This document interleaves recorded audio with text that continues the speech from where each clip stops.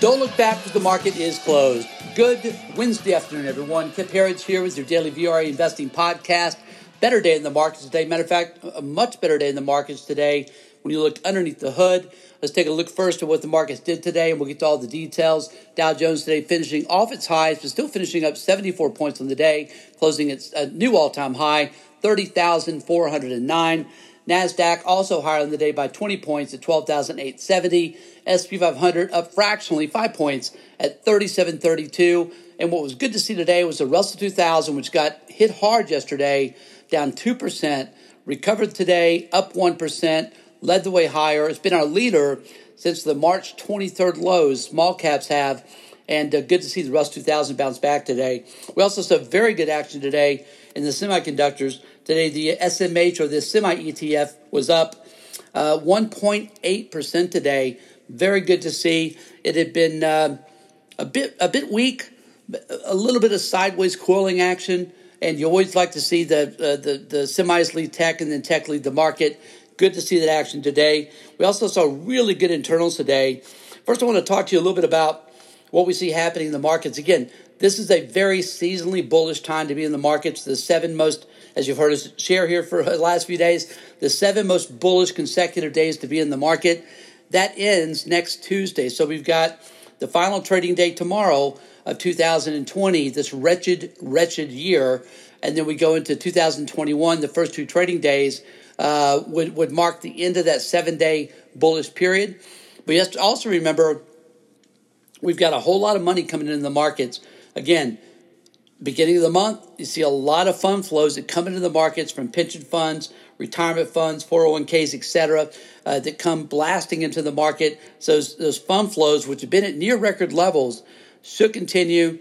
And folks, just because technically or typically after the first couple of trading days in the new year, the markets sell off, these markets have been doing pretty much exactly the opposite of what people think they might do. So is no hard and fast rule that says after the first couple of trading years of January, the rest of the month, or at least till the end of the month, has to be negative. But you can also see what might happen to cause that to happen. We've got the January 5th election in Georgia. Again, if Republicans hold one of the two runoff seats, they will maintain control of the Senate. But after what we've seen with this election already, with complete fraud, rigged election, I think no one will be surprised if Democrats take both of those seats. And it doesn't help that Mitch McConnell is saying that there's no good need for $2,000 stimulus checks to go out and that what we've already sent out is enough. You know, he may be right, but that's not the message you want to send before what is a most important election, because if Republicans don't hold the Senate, folks, everything changes. The fact that McConnell doesn't see this either means one or two things. He's in on it, or he's extremely confident that Republicans win one of those two seats in Georgia. But also, there's a bigger picture event happening here, and we're seeing it in the commodity space. It's been one hell of a year for commodities. A lot of folks don't know that silver's beaten everything this year except for NASDAQ and the small caps, as has gold. Commodities have had a very good year. Base metals have had an even better year, frankly, in a lot of these. Copper's been on a serious tear, and what this really is, and oil, of course, has had a massive recovery. This is the beginning of what looks to us like a reflation trade. That's incredibly bullish for not just for the markets, but for the U.S. and global economies as well. Of course, a very weak dollar has also helped with that. That is a risk-on trade when the dollar is as weak as it has been, hitting now, I think, multi-year lows overnight. So, again, these are all traditionally very bullish setups. And yes, we have a market that's extremely overbought. There's no question about that. But these forward comps from Q1 and Q2 for earnings are going to look really good compared to the rearview mirror of Q1 and Q2 of this year.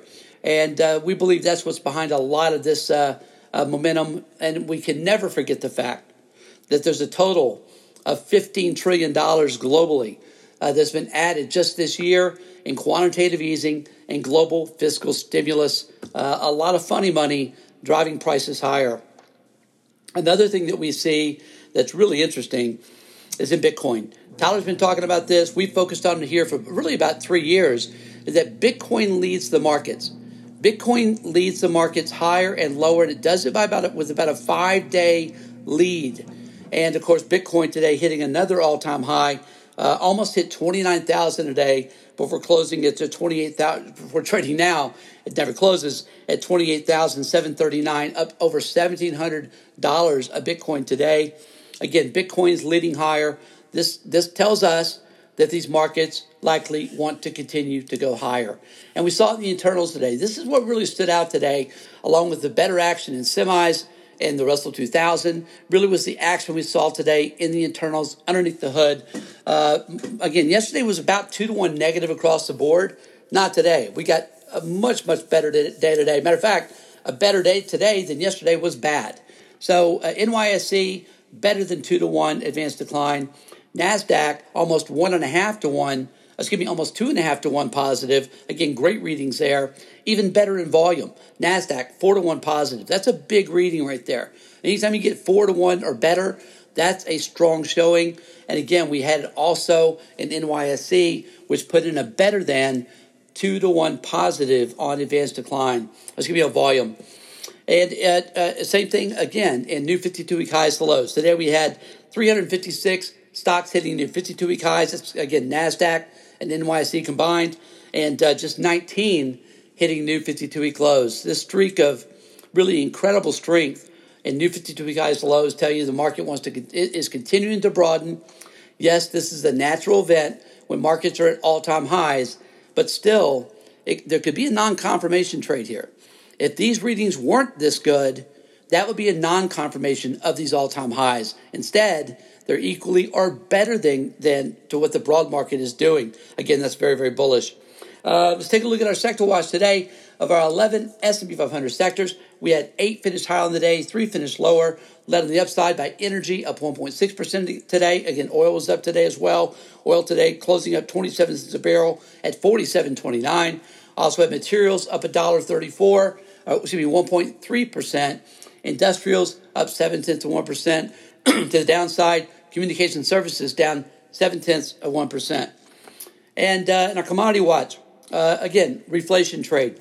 Gold higher today by $13 an ounce at $18.96. Silver up 50 cents, up much bigger on a percentage basis at $26.71. Again, the reflation trade impacts silver a great deal because, of course, silver, not just a precious metal, more importantly for silver markets, it's a big-time industrial metal used in everything. We think that's really important going into 2021. Copper today, which has been on a hell of a run. You get a lot of analysts that are experts in this area saying that copper, which is broken out now to an 8-year high of last week, will target $4 a pound. Right now, trading at $3.55 a pound, and we're also positioned there. And again, Bitcoin today up 1750, all-time high. 28,739 last trade here. Folks, hope you had a great day, and we'll see you back again tomorrow for the last day of trading of 2020. Hope you have a great night. We'll see you here tomorrow after the close.